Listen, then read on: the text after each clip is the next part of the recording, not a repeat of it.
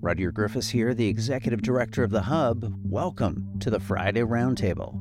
Each week on this program, we dig into the big issues and ideas shaping the public conversation with Sean Speer, our Editor-at-Large, and Stuart Thompson, our Editor-in-Chief. The goal of these weekly programs is to leave you with some new analysis and insights into the week that was.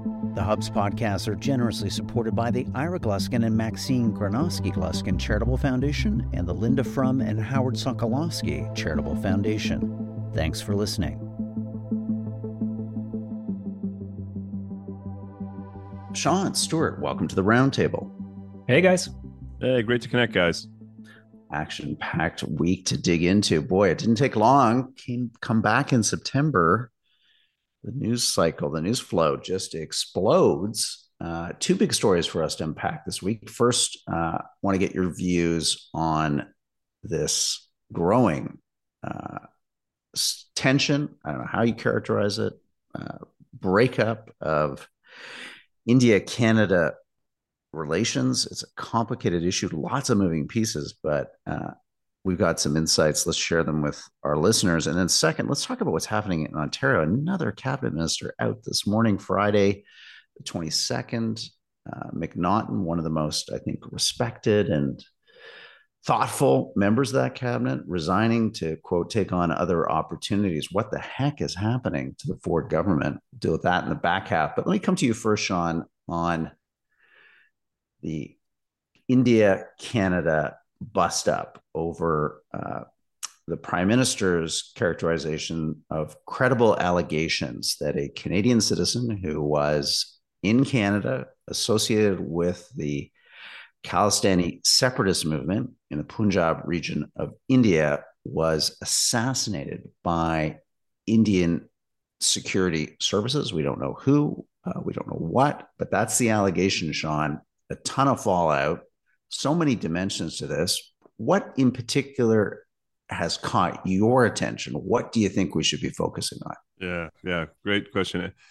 Jonah Goldberg, the American conservative writer, says that conservatism is comfort with contradiction. That is to say, multiple things can be right at the same time. And I think that's a good way to think about this story. I mean, first, if these allegations are true and the Indian government directly or through proxies assassinated a Canadian citizen on our soil, it's a big effing deal. Full stop. It flies in the face of all norms and conventions around international law and the relationship between democratic states. And so, I think we'll need to learn more, but I don't have reason to necessarily to doubt or question what the Prime Minister has alleged. It's also true, however, that successive Canadian governments, particularly this one, have turned a blind eye to growing concerns around Sikh extremism within our own borders. And it's not merely willful neglect. There is some evidence, as you guys know, Rudyard and Stuart, that it has been proactive at times. Listeners may not be familiar with this story, but it's a shocking one. In 2018, the Canadian intelligence community produced its annual report on terrorist threats, and for the first time, identified Sikh extremism or Khalistani separatist movements as a potential terrorist threat to Canada. There was an extraordinary political backlash from members of the Sikh community. And in April of 2019, so mere months later, those same intelligence agencies released essentially expunged version of their annual report that said, we apologize for the language we used, etc. And the reference to Sikh extremism was deleted. That same day, the addendum came out. The Prime Minister and Harjit Sajjan, a key member of his cabinet, attended a major Sikh event in the city of Vancouver. I suspect listeners like me doubt that there was a coincidence. So that's a very long way of saying it's a major problem if these allegations are true. But I think hopefully one of the consequences, it draws attention to the Canadian public that that this in part reflects a failure by Canadian governments to deal with this kind of growing problem within our borders. Mm-hmm. Stuart, what fascinates me are the parallels to Chinese interference in Canada. It's kind of it's not identical, but there's a patterning here which is intriguing to explore. So, on the Chinese file, you have a government that, for a set of circumstances, I think partly due to electoral politics in the GTA, decides that maybe it's not in its interest to heed the advice of the security services and really push Beijing on interference practices that are ongoing in probably southern BC mainland, also in addition to Toronto. On India, there is warnings from the security services, both the one that Sean just mentioned, but also it seems before the Prime Minister's first trip to India, there was a kind of a request by the security services to say, we really want to make a crackdown on, Sikh radicalism as it relates to the Khalistani independence issue, a kind of priority for our agencies and the government, take it or leave it, for whatever set of circumstances says, whoa, wait a second, we got a trip to India. We need to pour cold water on that idea. The thread that connects these two things are security services in Canada consistently warning the government of threats of Chinese election interference, threats in this case, not of Indian interference per se in Canada, which ultimately maybe did happen and happened in a horrible and completely abhorrent way if this assassination is indeed what has taken place at the hands of Indian security agents. In this case, it was the government ignoring the security services because there was another kind of political, beehive that they didn't want to punch, which is, half a dozen or more ridings in lower mainland BC, where if there was a crackdown instigated by the security services, that could have big political repercussions. I don't know, Stuart, I put this all together and I just feel like, diaspora politics has gone from, something that one understands and appreciates, part of the reality of Canada, to almost now an impediment to our national interests and to our national security in terms of the mandates that if any government at any level in Canada, it's the federal government has that mandate to pursue our international standing in the world, manage these important bilateral relationships, China and India, and ensure, domestic basics like the free functioning of our democracy as citizens without interference, or the intimidation of groups and communities by, movements that are filled with some pretty bad actors in them who are trying to fuel and fund violence in an ally that is a fellow democracy. I don't know, Stuart. I put this all together and I worry about what we're seeing here and the extent to which, wow, can we somehow pull back or unpeel this fixation of our politics and our political leaders on the domestic context and these, specific ethnocultural communities versus the national interest. Yeah, we talked about this a lot when Patrick Brown was running for the Conservative leadership. And really all Patrick Brown was doing was just being more obvious about this. Like he was being a little crude about his diaspora politics. And I would encourage people to read. It's rare that I encourage people to read a non-hub piece, but there is a piece in the Globe and Mail this morning by Omar Aziz, former foreign policy advisor in the government. And he sort of details how they can't actually do anything that doesn't have domestic political payoffs on this stuff, and details how glib the government has been about India and vice versa. India has been pretty glib about Canada.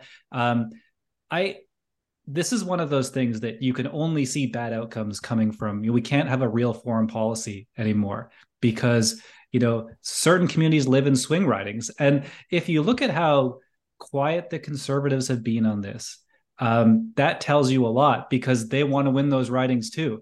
I don't think anyone's hands are clean here. And these are real short-term imperatives that I think you just can't base a foreign policy around, 4 seats in the next election.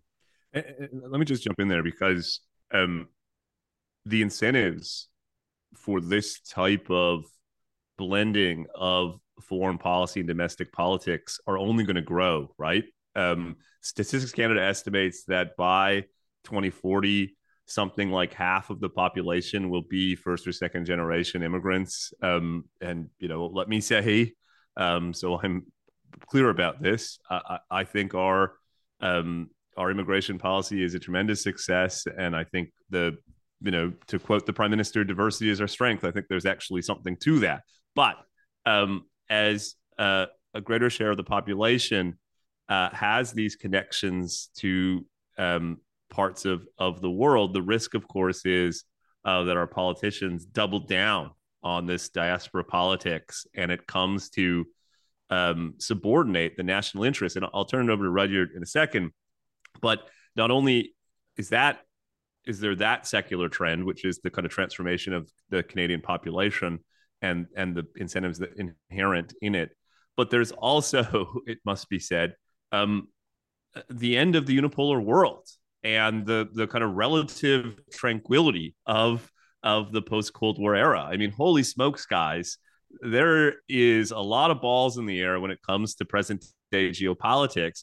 And I think one of the shocking parts of the story this week is you just get the sense we're, in a boat on our own and kind of in the middle of the ocean. And you put those two things together, and it's concerning. It's alarming for Canada and Canada's place in the world. Yeah, I mean, what struck me is that right now we have aligned against us Russia, that we share an Arctic with. So there's real security issues there. China, which we know is now viewing us as more than just an irritant. They're, in a sense, actively opposed to our interests. And then India, in some ways, the worst of this trifecta, because India right now has incredible geopolitical leverage as the West's hedge against China, hedge economically, hedge in the security context in Asia. And now India and Canada's relations have ruptured in a substantial way. And this refusal of the Indian government to process visas on behalf of Indian Canadian dual citizens traveling to India. I mean, this is serious stuff, guys. This is not just a démarche, as they call it, and a few diplomatic expulsions. This is worse.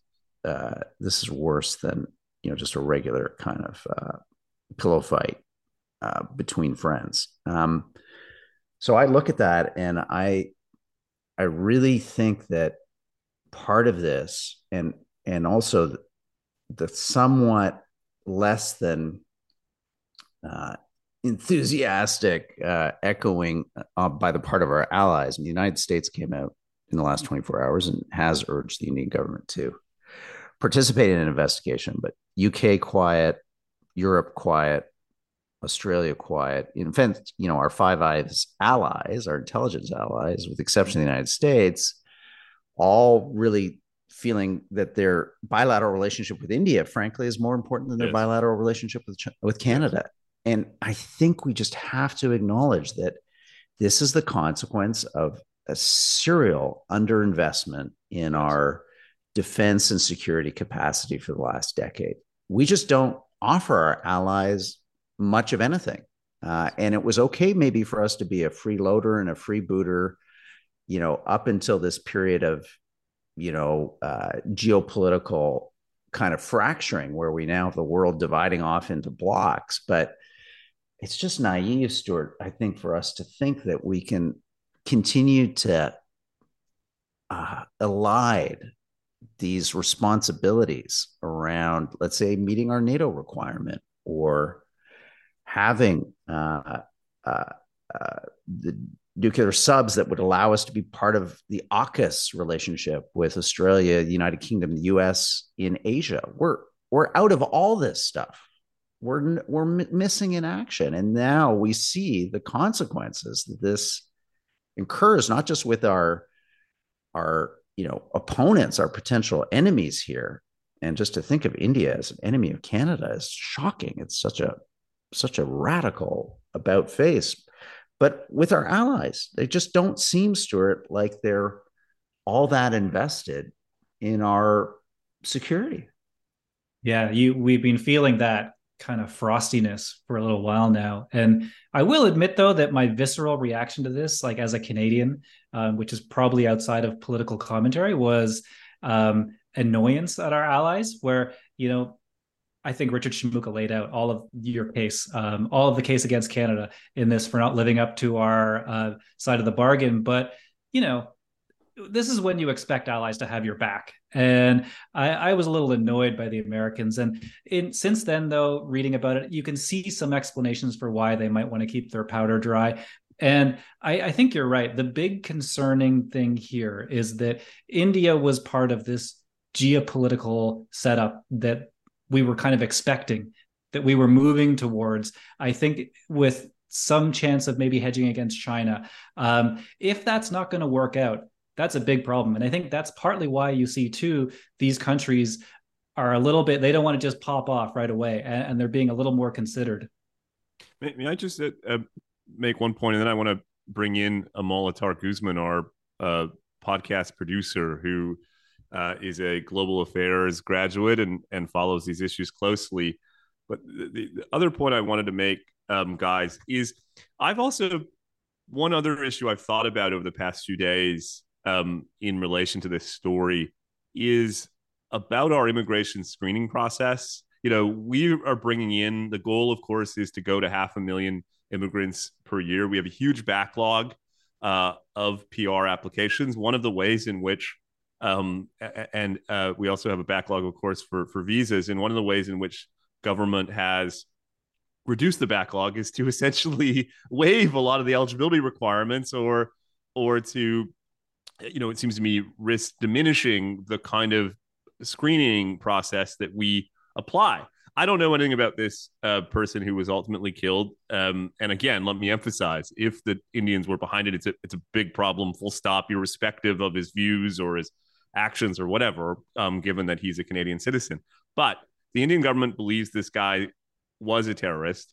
We granted him Canadian citizenship in 2007. And so, I think one thing that we need to make sure is that as our immigration targets grow and our ambition around the number of people we're permitting into the country rises, we need to make sure that we're building public social license, so to speak, by ensuring that our system is robust and that the approval process investigates these types of allegations. If there's a growing sense that we're kind of letting people in without doing that type of screening, it's going to, again, be a contribute to a kind of erosion of public support for our immigration system. But Amal, why don't you weigh in on what we've been saying? What's your reaction to the story? How are you thinking about it? First of all, I'm just going to say I wasn't necessarily just surprised that this happened, like this unfortunate situation happened, because while diversity is our strength and it's something that I wholly support, it has been managed well. Diversity can only be our strength if it's managed well. And for some reason, this government and even past governments, and I even say Western democracies, whether it's the United States, UK, or even Australia or New Zealand, it hasn't been managed well because there's this fear of being seen as racist. So it's very interesting, like how with the security establishment, they're saying like, hey, there is a specific group of Sikh extremism, we should crack down on it. Immediately there was this whole brouhaha, it was a backlash, and they retracted it. And look what happened. Now we're in this entire situation. We haven't been managing well. At the end of the day, if it's not managed well, the ones who are going to be most impacted are diaspora communities, those who are most vulnerable. And I think that instead of being seen as racist, if something is wrong, then we need to do something about it. You're not going to be racist if you do something about it. You actually engage with the community. You just need to talk to us. You just need to actually go down to local level and ask, hey, what are certain situations, what are certain circumstances you think there might be challenges, and actually have a cooperative relationship to deal with that. And I'm not surprised that the UK, Australia, and others are not talking on our behalf, because why should they?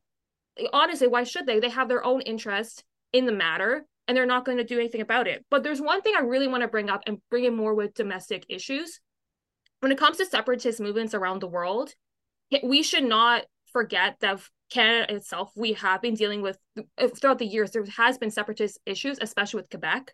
I mean, just recently, a couple of weeks ago, Yves-François Blanchet, like he went to Spain to talk to Catalan separatists, to talk about separatism. Like already, that's already happening. And if we don't really take control about certain of separatist sentiments, regardless of the community and how it impacts globally, it can negatively impact us in the long term. Yeah. Thanks, Amal. Great insights. And I think it's a good reminder that, the overwhelming vast majority of Sikh Canadians are here living in Canada peacefully, contributing to their communities, contributing to the country. Mm-hmm.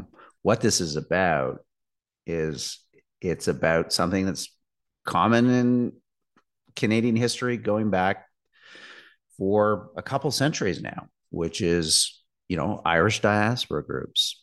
The Fenians, remember those guys raiding into the United States?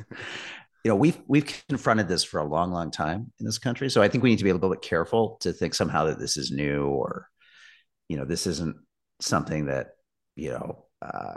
isn't a constant in Canadian history. We've gone through it before. It just seems we're not particularly learning the lessons of the past, which is, as Amal said, we've got to help communities identify and suppress bad actors, like really bad people who are doing bad things. And it's not just the Sikh community. There are issues now. We're seeing allegations possibly of a Vancouver Chinese, immigrant Canadian citizen dissident who may have had his death hastened by intimidation by Chinese, security services. This is a big story. It's not going to go away. We're going to continue to follow it on the Hub. When we come back from this break, we're going to talk about what the heck is happening in Ontario to the Ford government. Massive implosion, 3 ministers out. What, over like under 2 weeks? What's going on? What does this say about this once, kind of lauded conservative government and premier? It seems like they're on the ropes. Where does this go next? We'll talk about it right after the break. Sign up for the Hub's free weekly newsletter and receive our best analysis and insights on the big issues and ideas transforming our world. Each Saturday morning, we will send you a compilation of our most interesting and thought-provoking analysis and commentary, along with original news reporting on the people and events driving the public conversation. You can grab the Hub's complimentary weekly newsletter right now by becoming a free Hub member. Do that at www.thehub.ca. Again, www.thehub.ca. Grab your free email newsletter and membership. Act now. Welcome back to the Hub Roundtable. Rudyard Griffiths here, the Executive Director of the Hub. I'm joined by Sean Spear, our Editor-at-Large, Stuart Thompson, our Editor-in-Chief. Okay, guys, we're recording today on the 22nd of September. Another cabinet resignation in the province of Ontario with the Conservative government, Doug Ford.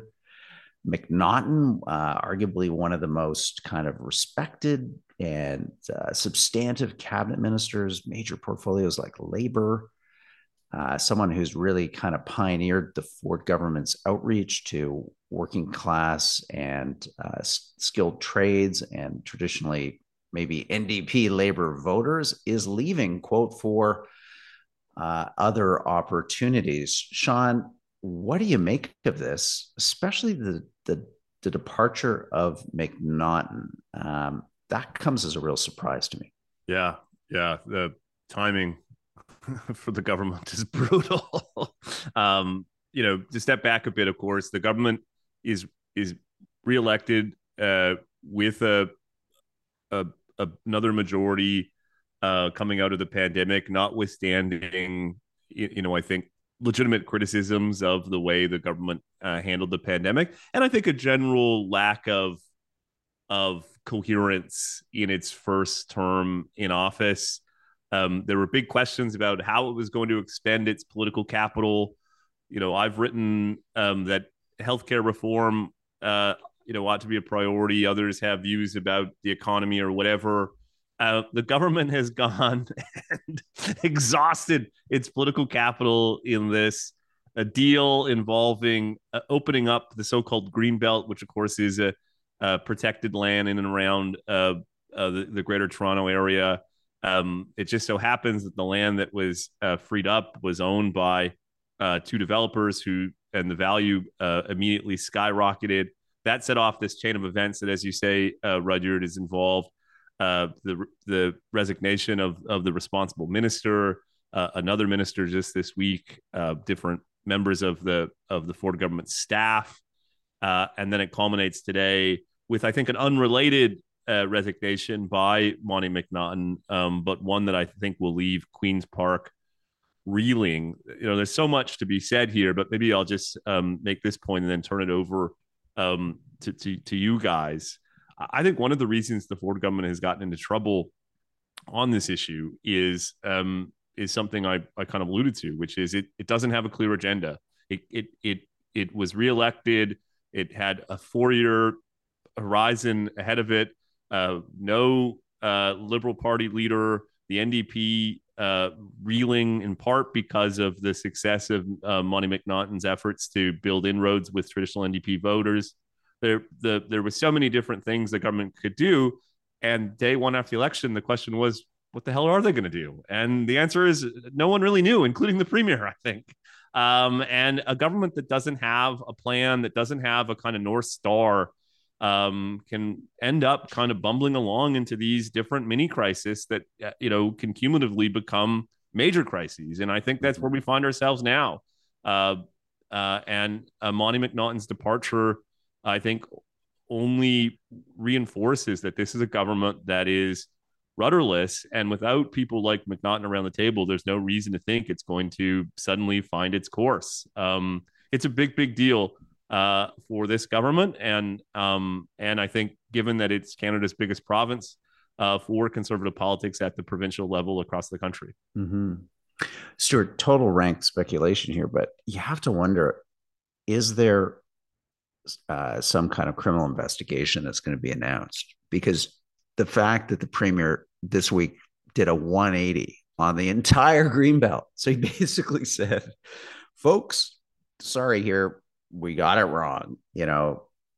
Pulling all this land out of the Greenbelt around Toronto and awarding it to these developers who seemed, some of them, to have this remarkable mind reading ability to identify the exact plots, right down to the 20, 50, 100 acre size of the sections that would be pulled out. And they happen to be at kind of fundraising dinners with the party and the chief of staff of the then Minister of Municipal Affairs.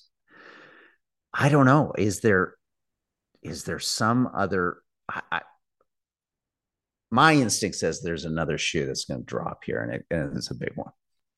Yeah, it's hard to imagine this going along without a criminal investigation. But the other part of this too is that I don't think Doug Ford has made a decision that he hasn't reversed. I mean, we had that during the pandemic where it's exactly what Sean says, that if you don't have some basic principles, if you don't have a North Star, and if you don't fully believe in what you're doing, the political backlash that you get for any decision, because there always is political backlash, you just can't withstand it. The Harper government was pretty good at this, where they knew certain things they would do would create a storm, and they were ready to weather it. And I think before the pandemic, caveat is before the pandemic, but the Jason Kenney Alberta government also did a lot of very hard fiscal things, and they battened down the hatches before they did them. Most governments do that, and this government has not been able to do that. And I think this is a good lesson, I think, to partisans who don't want to brook any criticism of their guys, because I think when you don't have that criticism coming from inside, sometimes saying, hey guys, we need to think about this, you get governments like this. And I think the other part of this too is that there's no opposition still in Ontario. Like there seems to be a real problem in this province where there's just actually no political competence on either side of the aisle. Let me just jump in before I hand it over to you, Rudyard. I think Stuart's being kind. I mean, frankly, the province of Ontario right now is governed by the Toronto Sun, talk radio, and whatever the premier hears when he's out and about in Etobicoke.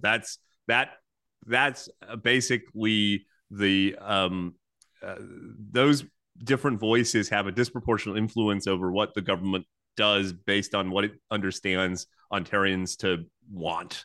And so, yeah, I think the consequence, of course, is you get this ratcheting back and forth on different issues. The second thing I'd say, just to take up your point about the weakness of the opposition, that is the most frustrating thing, right? The opportunity cost here, the counterfactual of what a competent government could have accomplished. I mean, Lord knows Ontario needs reform in a number of areas, healthcare, education, deregulation, on and on and on. And I got to tell you guys, frankly, with the exception of the work that Monty McNaughton carried out with respect to apprenticeship and skilled trades, and some of the changes he's made to modernize the labor code, I think you'd have a hard time coming up with a list of major accomplishments for Canada's largest provincial government that has had essentially oppositionless run here for now north of 5 years. Which I guess just the last point I make before I turn it over to Rudyard.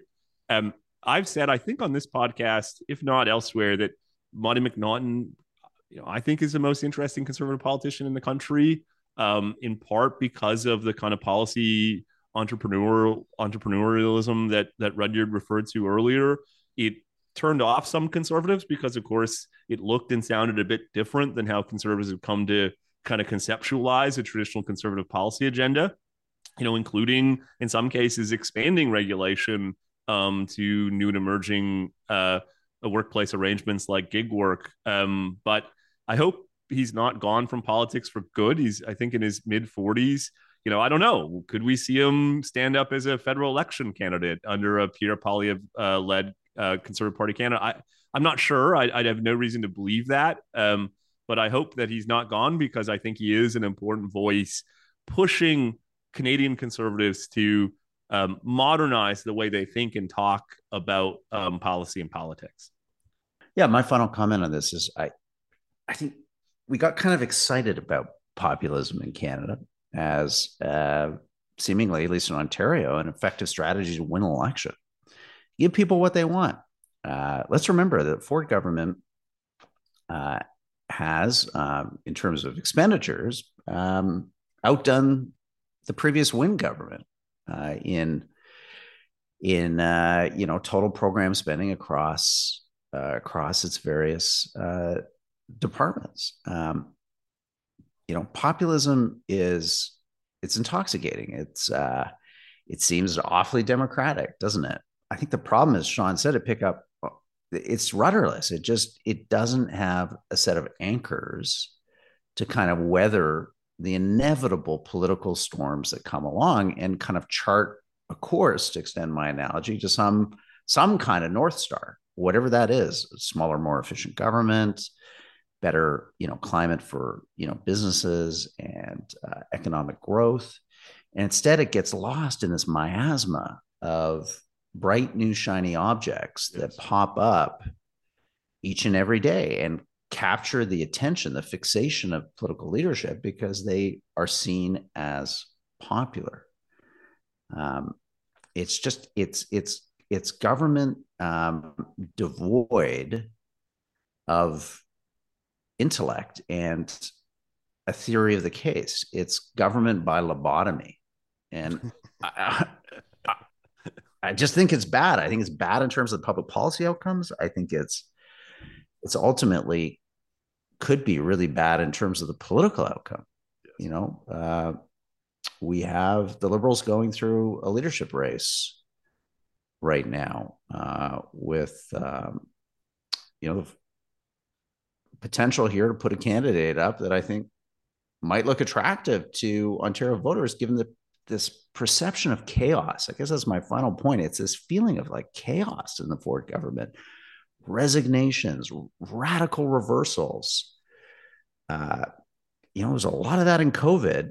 And I think people were willing to give the government a pass on that because it was an extraordinary crisis. But now those same patterns, the same dysfunctionality is spiraling forward. Let's give you the last word on the show today, Sean, and then we'll wrap up the program. Yeah, I would just say that presently, Stuart, is it 8 of 10 provinces are led by center-right parties or conservative parties. And, I would say this. I think it's been the case for a long time, less so in recent years, but the kind of center of gravity of politics at the national level tilts in a center-right direction. Even when Justin Trudeau was elected in 2015, yes, he commits to deficits, but he's trying to reassure voters that they're going to be small, they're going to be temporary, et cetera. He's living to some extent within a kind of center-right center of gravity.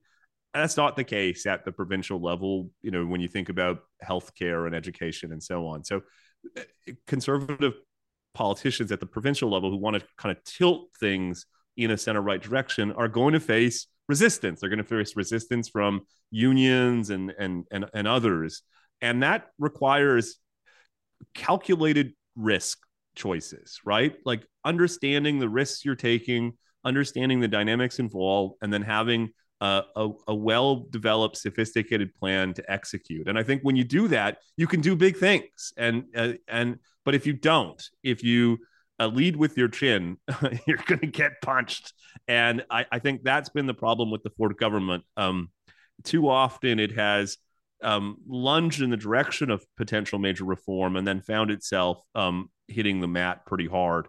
And I don't know, guys, it's a far away from the next election, but I wonder today if it's going to be able to get back off the mat after the week it's had. Awesome, Sean. Great analysis as always. Well, let's put a pin in the show today for the 22nd of September, Friday. We'll do it all again next week. And for listeners that have made it to the end of the program, thank you so much for sticking with us. Send us an email. Let us know what you thought of today's discussion. What do you want to see on this podcast? Stuart, what's the best email that people can use to contact us? Well, you can email me at stuart@thehub.ca or info@thehub.ca. You got the editor-in-chief's What's his phone number? Email. Stuart@thehub.ca. You got to call him for Stuart. Send it to him right now. I tell you, I miss that about the National Post where they put your email at the bottom of every piece and you would get a lot of crazy emails every morning. So we only have crystalline, precise, beautiful analysis from all of our Hub listeners and readers, and we really appreciate that. So everybody, have a great weekend. We'll talk to you next week. Bye-bye. Thank you for listening to the Friday Roundtable. I'm Rudyard Griffiths, the Executive Director of the Hub. I've been in conversation with Sean Speer, our Editor-at-Large, and Stuart Thompson, the Hub's Editor-in-Chief. This program was produced and edited by Amal Attar Guzman. You can access audio versions on our website at www.thehub.ca. And finally, you can subscribe to the Hub podcast feed on virtually any audio program. We've got all kinds of terrific conversations featuring some of the world's sharpest minds and brightest thinkers discussing the big issues and ideas transforming our world, available right now for your listening pleasure. The Hub's podcasts are generously supported by the Ira and Maxine Granovsky-Gluskin Charitable Foundation and the Linda Frum and Howard Sokolowski Charitable Foundation. Thanks for listening.